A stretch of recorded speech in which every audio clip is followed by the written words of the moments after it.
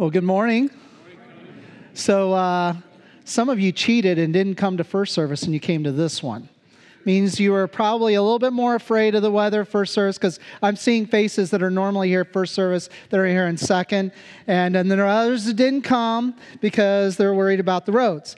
Thank the Lord, the ice storm didn't come. So 2 days ago, I had a lot of people saying, what are you going to do about the services? And I just said, well, God's in charge of the weather, and this is also a worship of God moment in the service. We'll trust Him for what happens, and we're here. So I'm truly thankful to open the Word of God with all of you this morning. And so if you are new, let me just quickly share that my name is Tony, and we teach out of the Word of God each week because we want to receive from Him.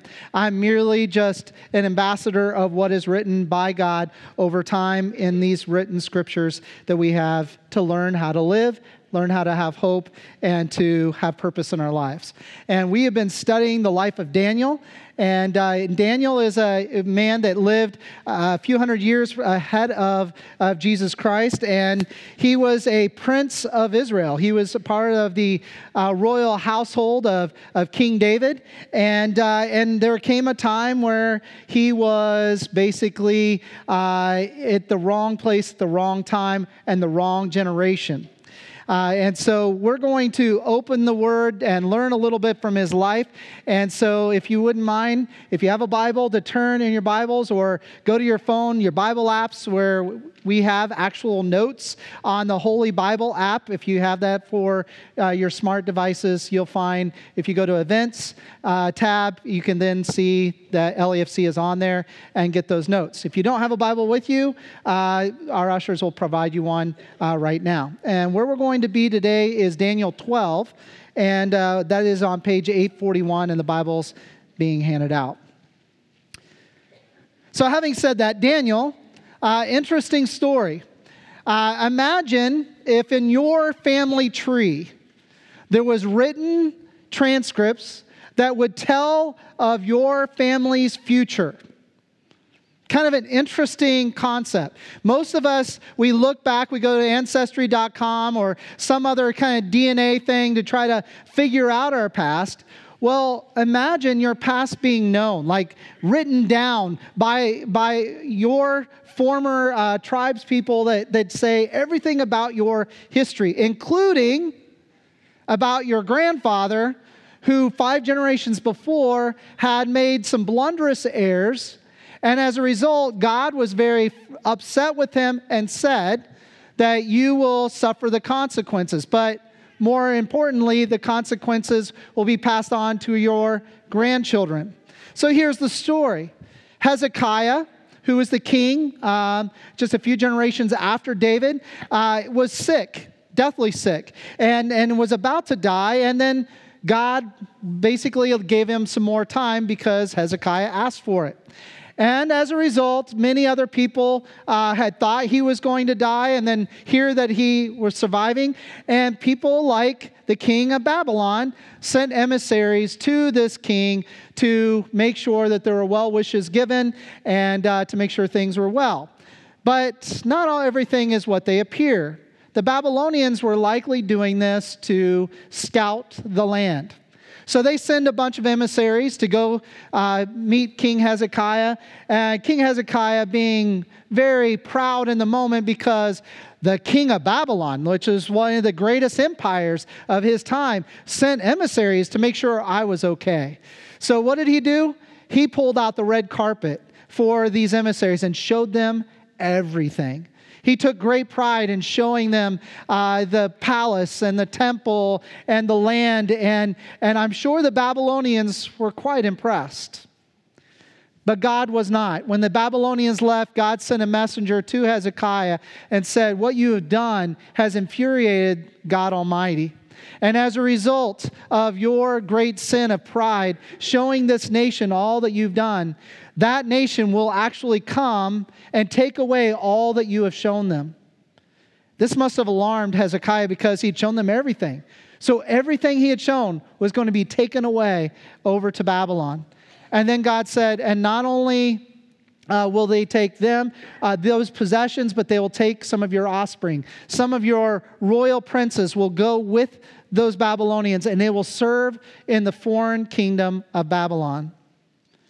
You would think that Hezekiah would be horrified by this great pronouncement, but instead he celebrated because he found out that the consequences weren't going to be on him, but the consequences were going to be on his children's children and beyond.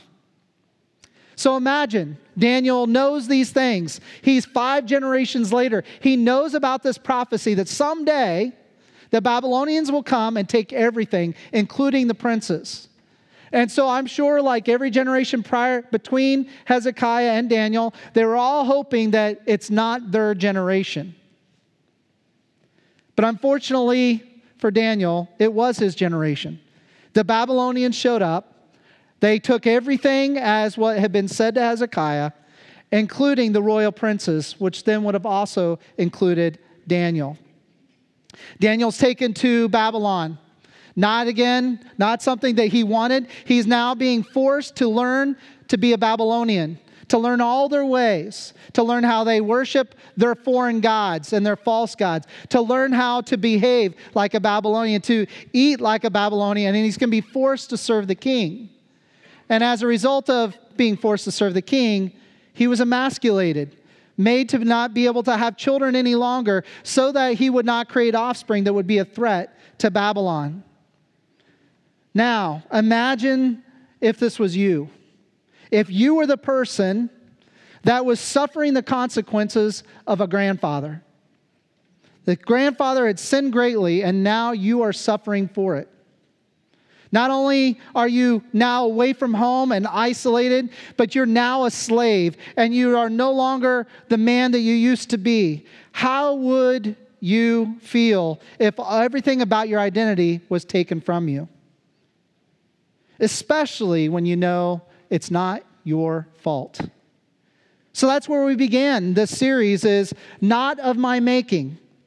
It was not of Daniel's making that he ends up in the context of his life being a slave in a foreign kingdom, forced to serve foreign kings and foreign gods, and to live out a life that was an offense to him. I think if some of us had experienced that story, we'd be furious with our grandfather. We'd be furious with those who had gone before us. It would be very easy to play the victim card, but he did not. He did not play the victim card. In fact, instead, he chose his identity to be found in God alone. You see, even though he is being forced to learn to be Babylonian in behavior, in the way he dressed, in the way he ate, he was being forced into a lot of things he did not like. But he continued to allow his identity to be rooted as a child of God. He didn't sway to the right or to the left. He continued to keep his eyes on God. Now, it's also true that if he had access to knowing about his generations of waiting for this prophecy to come true, he would also then know that Jeremiah the prophet had also said not too long before this that when the Babylonians come, they'll be taken into Babylon and be forced to be slaves there for 70 years.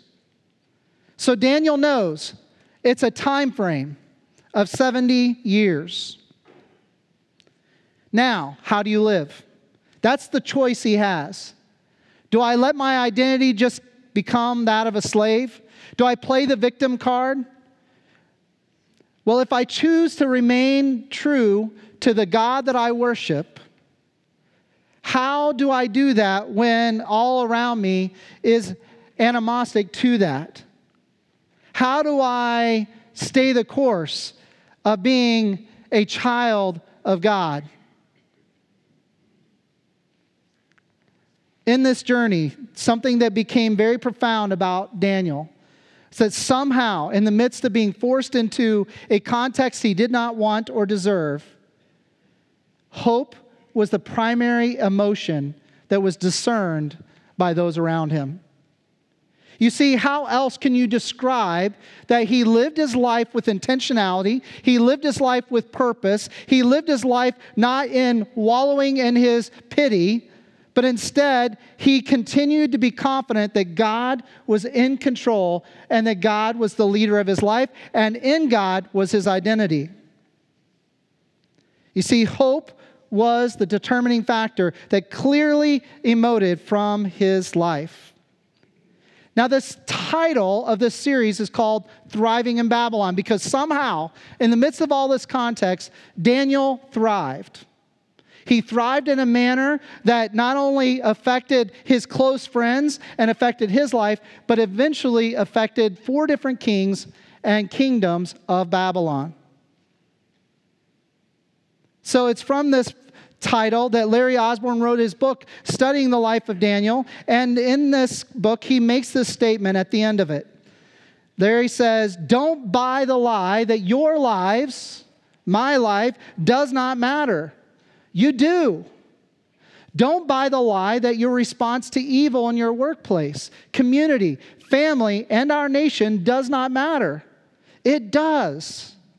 We just have to push the right buttons. They're called hope, humility, and wisdom." Hope, humility, and wisdom. So today, we're going to conclude this whole series looking at Daniel and kind of doing an overview, but focusing in on those 3 things: hope, humility, and wisdom.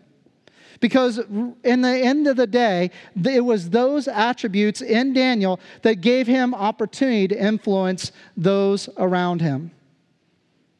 We're going to speak to hope first, and then we're going to pause and celebrate the hope that you and I have this side of the cross by remembering what Jesus did and taking communion. So I will speak on hope for 15 minutes. We'll do communion together to remember where our hope comes from, and then we'll continue in the message. So don't think that my sermon ends in 15 minutes. So here we go. Hope. Hope. Before we go into Daniel 12, which we'll do after the communion, I just have some statements that we've said along the way in this series about hope, and also tied to part of the series before, the series called Anchored, that also spoke to hope. So here we go. 4 things about hope. Number 1, hope draws strength from something greater. When you think about it, somebody that is hopeful isn't hopeful because they look at themselves. Hope is something that is relying upon something beyond themselves, something greater. So hope that lasts, hope that has some kind of foundation, draws strength from something greater. And secondly, hope creates a path then to walk in the midst of difficulty. So if you have hope that draws strength from something that is greater, then that hope then creates a path by how you can walk in the midst of something that is absolutely difficult or harrowing that might cause you to back off and quit living. Back in June, when we preached at Sunday in the Park about hope, remember what the statistics said. If you remove hope from a person's life, whatever their hope is in, if you remove hope and they become hopeless, the natural response to that is suicidal thoughts or the desire to quit living. You see, you and I are designed to believe that there is something greater beyond the moment. And I believe that that is divinely designed. So if you take away hope, why do you even live tomorrow? It becomes a selfish, self-centered path if you take away hope. So therefore, if hope is drawing strength from something greater than oneself, it is also therefore creating a path based on what our hope is in, creates the path by which we can walk in the midst of difficulty. And for those of us who have known and had a relationship with Jesus Christ, that hope into something greater is hope in Christ. And that hope in Christ gives you and I purpose to each day's challenges and successes. So let me stop for a moment. Let me just speak to those who have had a relationship with Jesus Christ before they walked in these doors. If you take away the storyline of the cross, if you take away the storyline of how on that cross he died and 3 days later he resurrected from the dead, if you take away the storyline of what Jesus said that death would do for you and I, that it would cover sins once and for all, that it would cause you to be reconciled and redeemed before God. If you take away that story, how would your life change right now? Think about it. Why live tomorrow? Or at least, why live the way you've been living tomorrow? Because if you take away that storyline, what changes? Everything. All of a sudden, death becomes something to be feared, right? Because you don't know what's after it. Or if something hard comes your way tomorrow, how are you going to get through it when it's left up to you because there's nobody that knows what goes beyond it? I mean, think about the hardships you go through. The reason why we're able to get through it is because we know that we serve a God who knows tomorrow and the day after and the day after that. It's good that we don't know tomorrow. I mean, think about this. If you knew what was in tomorrow, would you be willing to live it? Some of those days, yes. But not all of them. You see, the cross is so central to our daily lives that sometimes we even forget why we have peace, why we don't fear death. And for those of you that maybe walked in this room not having a relationship with Jesus Christ, you're here likely because you have a question. What are the messages you're hearing in life that says you can have hope in something to go forward? You're sitting amongst a room of people that would say, if we didn't have the story of Jesus, life changes. We live out of hope because Christ said that my life was sufficient. My death is sufficient. My resurrection is sufficient. And so therefore, everything you've ever done to separate yourself from God has been paid for and covered and reconciled, therefore, back to God for those who trust in Him. Amen. And it's by that hope that I cling to when the worst of news comes my way, or when an unexpected moment happens. I do not fret as if something is out of control, because I know there's someone in control. Amen. You see, when you have that, it's in those moments when life should be in chaos, or there should be some kind of darkening of our countenance, that it's in those moments that the testimony of the work of Jesus Christ in a person's life is on its greatest display. When tragedy happens, it's those who walk in hope that are sought for answers. It's not the hopeless ones. It's not those who just all life seems to stop in that moment. It's not those you seek for answers. It's the one that, in spite of how difficult things are getting, seem to still believe there's purpose, there's control, there's guidance, and there's something to hope in. And as a result, that leads to the fourth and final point, and it's this: hope, as a result, creates the opportunity to proclaim. Hope creates the opportunity to proclaim. Think about how you discovered Jesus Christ. Somebody near you had to live out that there is hope in the message of the gospel, Jesus Christ. Somebody near you had to emote hope for you to beg the question, to understand this is something worth giving your life to. 1 Peter chapter 3, verse 15 says this, "But in your hearts, revere Christ as Lord. Always be prepared to give an answer to everyone who asks you to give the reason for the hope that you have.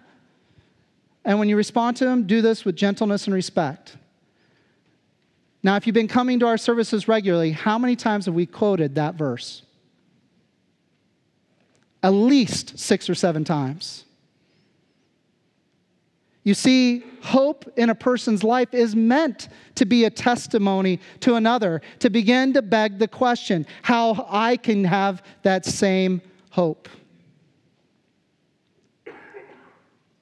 It's in this moment that we need to acknowledge that without the cross, without what he did there, you and I would not have purpose, you would not have the peace that you have, and you would not have the ability to make it through the difficulties of life. And for that, should that not cause the greatest level of thankfulness in your life?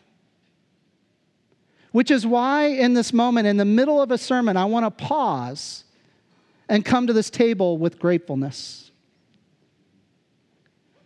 Because this is our opportunity to express in remembrance that our hope does not come from us. Our hope is drawn from something greater, the message of Jesus Christ. So if you're going to help serve communion, would you come at this time? And we're going to all remember what Jesus has done.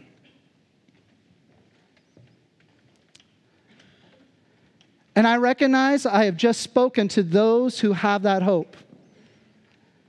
If you walked in this room not having a relationship with Jesus,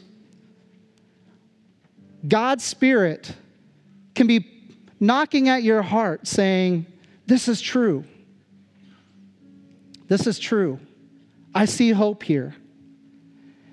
And if God's Spirit is doing that upon your heart, you can join us in this communion right now by acknowledging that you fall short of God's standard,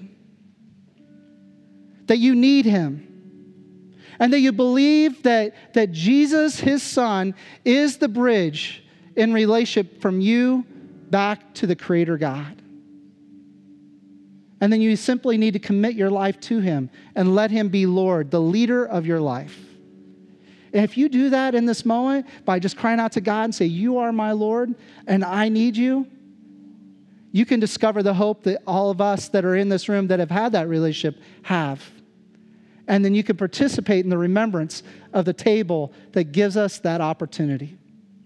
If you're visiting here today and you come from another church and you are a follower of Jesus Christ, you're welcome to participate with us. This is an open communion.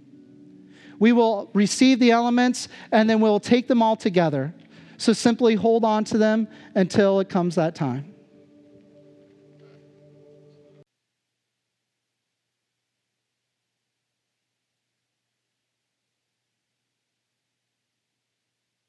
Jesus, on the moment that he's sitting at this table, he took the bread that they had been eating from and he held it up before them and broke it and said, "This is my body, which is for you.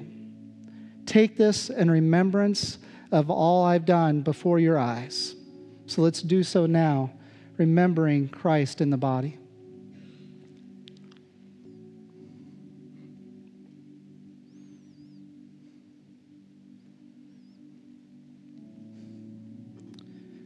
Then sometime later at the table, this was the significant news they did not expect.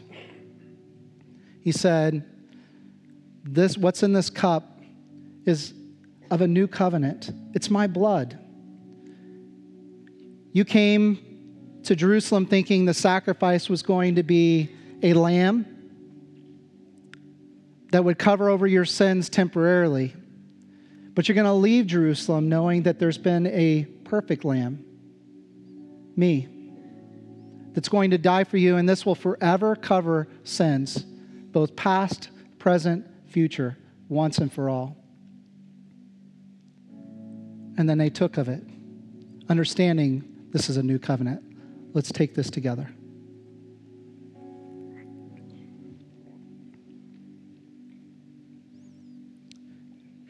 Jesus, we have hope. We walked in these doors not fearing death. We walked in these doors not fearing our future. We walked in these doors confident that someone knows our tomorrows. And so therefore we can live today. That's all because of your work on the cross. Taking our sins upon you so that once and for all we can be redeemed. We celebrate you and we give you glory and honor, Jesus Christ. Amen. Daniel 12 contains arguably the most important part of the entire book of Daniel. As you're going to discover that the gospel of Jesus Christ is actually revealed in its final pages. Imagine with Daniel, as we talked about 2 weeks ago, he was in such a dark place in the sense of fear and not understanding that he began to fast and pray, like, God, help me understand these visions I keep having. For 3 weeks he labored before God, hoping for a message, because what he had seen in these visions was horrifying. God finally allows him this opportunity, and we learned 2 weeks ago that God immediately dispatched a messenger to give him the understanding of these visions. But there's much that we cannot see that goes on in the spiritual realms. But there was a battle that needed to be won in the spiritual realms before the message was able to come to Daniel. So for 3 weeks, he waited. But at the end of those 3 weeks, the messenger comes and gives him the understanding that he'd been seeking with this vision. And it takes several chapters in Daniel, and it's now coming to a conclusion. And so the angel finishes the message, and here's what Daniel says in Daniel chapter 12, verse 8. I heard, but I did not understand. So I asked, my Lord, what will be the outcome of all of this? So basically, God defines the vision. He explains everything about what he saw in the vision, but only to that point where the vision ends, and not all the details are filled in. But now Daniel wants to understand, well, okay, I understand now what this vision means, but what comes after? What comes after? That's a fair question, is it not? If God gives you explanation of everything that you can see in the moment, but then he doesn't tell you what's next, the natural response, human response is, well, what's next? What comes after this? Daniel didn't ask an unfair question, and God responds to him. Continuing verse 9. Go your way, Daniel, because the words are now rolled up and sealed until the time of the end. So basically, we're done talking about this. Ever been there with your parents? You're asking a question, they tell something, they get to a certain point, and then you're like, and then they end it. And then you're like, well, what comes next? It's not for you to know. That comes later. I've rolled it up. The storybook's done. Next sequel, not coming out. I mean, don't you know Star Wars series comes out about every 10 years?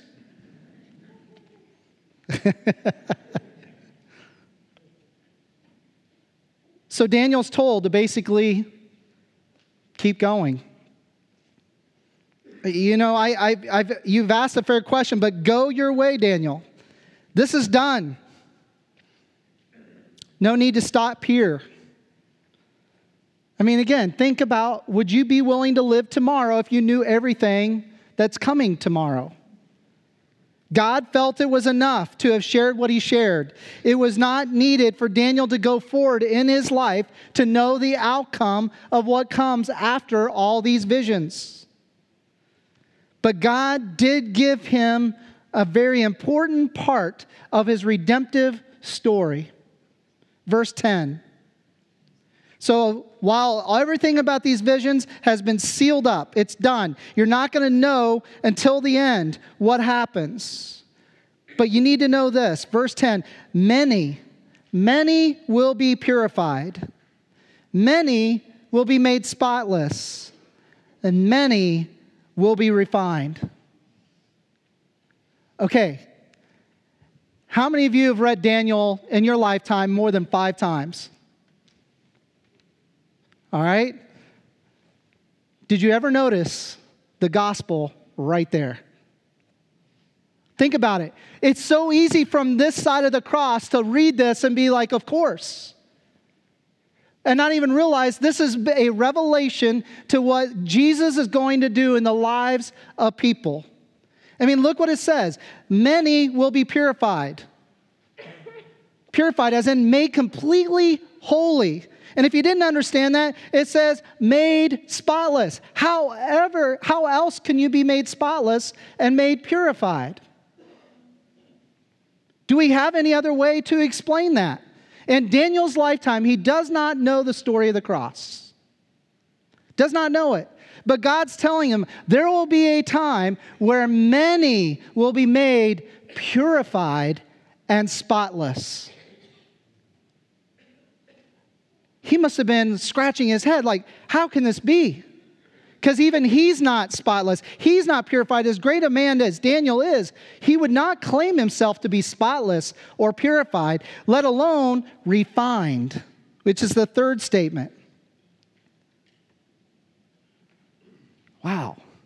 So there's going to be a time where people on this earth will be made purified. They'll be made spotless. They will be made refined. In other words, made absolutely pure. Everything that is impure in you will be burned out and creating this beautiful end game. This beautiful end structure. And it's human beings. Wow. So many. But then God also says this, but the wicked will continue to be wicked. None of the wicked will understand, but those who are wise will understand. All right, so there's going to be this future. Again, keep in mind, Daniel does not know the story of the Messiah. He has a lot of the prophecies at his fingertips to know there is a coming Messiah. They know that there's going to be this great leader, but he doesn't understand all yet what's going to happen through this Messiah. And here, he's being told there will be a day when many will be purified, many will be made spotless, and many will be refined. But there will still be wicked, and the wicked will continue to not understand. But those who are wise will. Let me take you to something in Scripture that Jesus says. It's in Matthew 13. You don't have to go there right now, but if you want to write a note, go to Matthew 13 at some point later in your own readings, and look at what Jesus says when asked, why do you speak in parables? Jesus said in response to that question, I speak in parables because there are some who hear but never hear. Some who see but really never see. But then there are those who see and those who are there that also can truly hear. He says, there are people that will walk around that will hear things I speak. Jesus is saying this. There are people that can hear what I'm speaking, they can see what I'm doing, but they do not really understand. They see, but are never seeing. They hear, but they're never hearing. But then Jesus concludes this in response to the question. He says, blessed are those who see and hear and can understand. Do you realize that if you have trusted in Jesus Christ and you understand his gift and sacrifice for you, and that you have received it for yourself and you've made him Lord of your life, do you realize how blessed you are? You are the most blessed people here on this earth, sitting here right now. Jesus says, you are blessed if you can see and understand, if you can hear and understand. It says back in Daniel, when God's explaining this to Daniel about a season that Daniel does not get yet, because it's not in his lifetime, it's later. There will be people that will be made spotless, purified, and refined. That had to be mind-blowing on its own. But then he's also told, but the wicked will continue to be wicked, and the wicked will continue to do so because they do not understand. And then he ends with this statement, but those who are wise will understand. Proverbs 19:10 says this, the fear of the Lord is the beginning of wisdom, and the knowledge of the Holy One is understanding. Okay, this was written by Solomon, who predates Daniel. And Solomon is saying, listen, the fear of the Lord is where wisdom begins. I mean, think about it. Any of us here in this room that has ever pursued Jesus Christ had to come to a place where they realize there is a God and I'm not him. You have to get there. That there is a God and I'm not him. And as a result of that wise moment, that true revelation, you go on a journey to discover who God is. If I'm not him, then I need to discover who he is. And then it says, and once you discover the knowledge of the Holy One, then you get understanding. I mean, think about if you take Jesus out of the storyline of the scriptures. Would we have the ability to truly understand God's heart? You see, the Holy One, Jesus, is the revelation of God's heart. It is by which we can understand the whole intent of creation. That mankind was created to have a relationship with the Creator God. And because of that, God's love for his creation was such that he was willing to spare no expense, but to send his one and only Son to die on a cross to redeem that creation. And as a result, for those who receive him, we understand that we are in need of the saving work. We understand that that work was accomplished for us on our behalf by Jesus himself. And that as a result of that, God is satisfied. And then allows the relationship to be rekindled for those who have faith in the work of the Holy One. So as Daniel hears, the wise will be the ones that will learn and understand. And it says that the beginning of wisdom is the fear of the Lord. And when you discover that there is a God and you pursue him, then when you come into the knowledge of his Son, Jesus Christ, then understanding comes. So having said that, the conclusion of all of this is that if Daniel was told, after all that had happened in Daniel's life, listen, it's rolled up. The scrolls are rolled up, and they're still rolled up today. We know from the book of Revelation that they will be opened up, and we know more about the story that will happen and be the outcome. But this is the most important thing to hear, is that there will be many that will be purified, many who will be made spotless, and many who will be refined. And only the wise will understand this. And the fear of the Lord is where that all begins. There is a God, and you and I are not him. So the final points are this. The takeaways from the entire series is that hope in Christ alone is what will transform you. Hope in Christ alone is what will transform you. And a hope-filled person will get opportunities to explain how. A hope-filled person will be given opportunities to explain how they have that hope. And then it's those who share out of a humble spirit that will be heard. If you think by speaking out of a judgmental or arrogant spirit that you will win the day, you might win the day, but you won't win the soul. It's the humble spirit. That's why Peter said, gentleness and respect. It's through that our explanation of hope is heard. And then, this is where I love.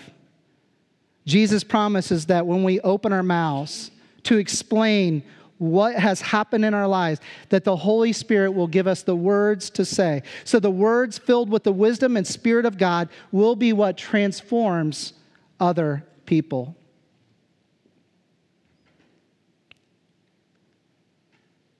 So in your life, do you emote hope? Is hope what people would say they see in you? The hope of Christ that has transformed you. And as a result, are you prepared, as Peter says, to explain why you have hope? With that humble spirit, with words filled with wisdom that can only come from God. Let's pray.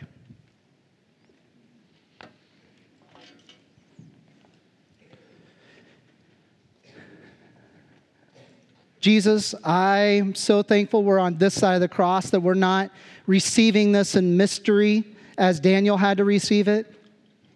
But we know, we've experienced what it means to be made spotless. And that's a head scratcher. Because we are fully aware of how we fall short. But yet, by faith, we trust that you see us through the blood of Christ, which therefore is, you see us as whiter than snow. Thank you, Jesus, for your work upon the cross. May your name be exalted. And may the fear of the Father God, through the understanding through you and your life and your story, bring about people who are now wise unto truth that leads them to a transformation that causes hope to begin. So to that end, I pray now in Jesus' name. Amen. Would you stand, please, as we conclude this series? I don't know about you, but I'm so glad that my life is not built on me. And it's not built on you. It's built on something greater than us. That's what we get to hope for, is that there is something greater, and it gives us purpose. It gives us intention. It helps mark the path through the difficult times when the storms are such that we can't see everything. And that even when we don't understand, we can trust in the heart of the one who does. That's the story of the gospel of Jesus Christ. If you would like to talk with somebody further about this relationship, we'll have people underneath the cross that's to my right, your left, that would be glad to talk with you. I will also be up front. This is a true story that we want you to embrace and find purpose for your life. And for those of you that walked in this room knowing Jesus, I really hope you walk out of here encouraged, because you're blessed. You're blessed because of what Jesus has done. It should be no other attitude but to walk out of here with a smile on your face because you're blessed. Having said that, go out, you blessed ones, because we have a message that others need to hear. Amen. We'll see you next week.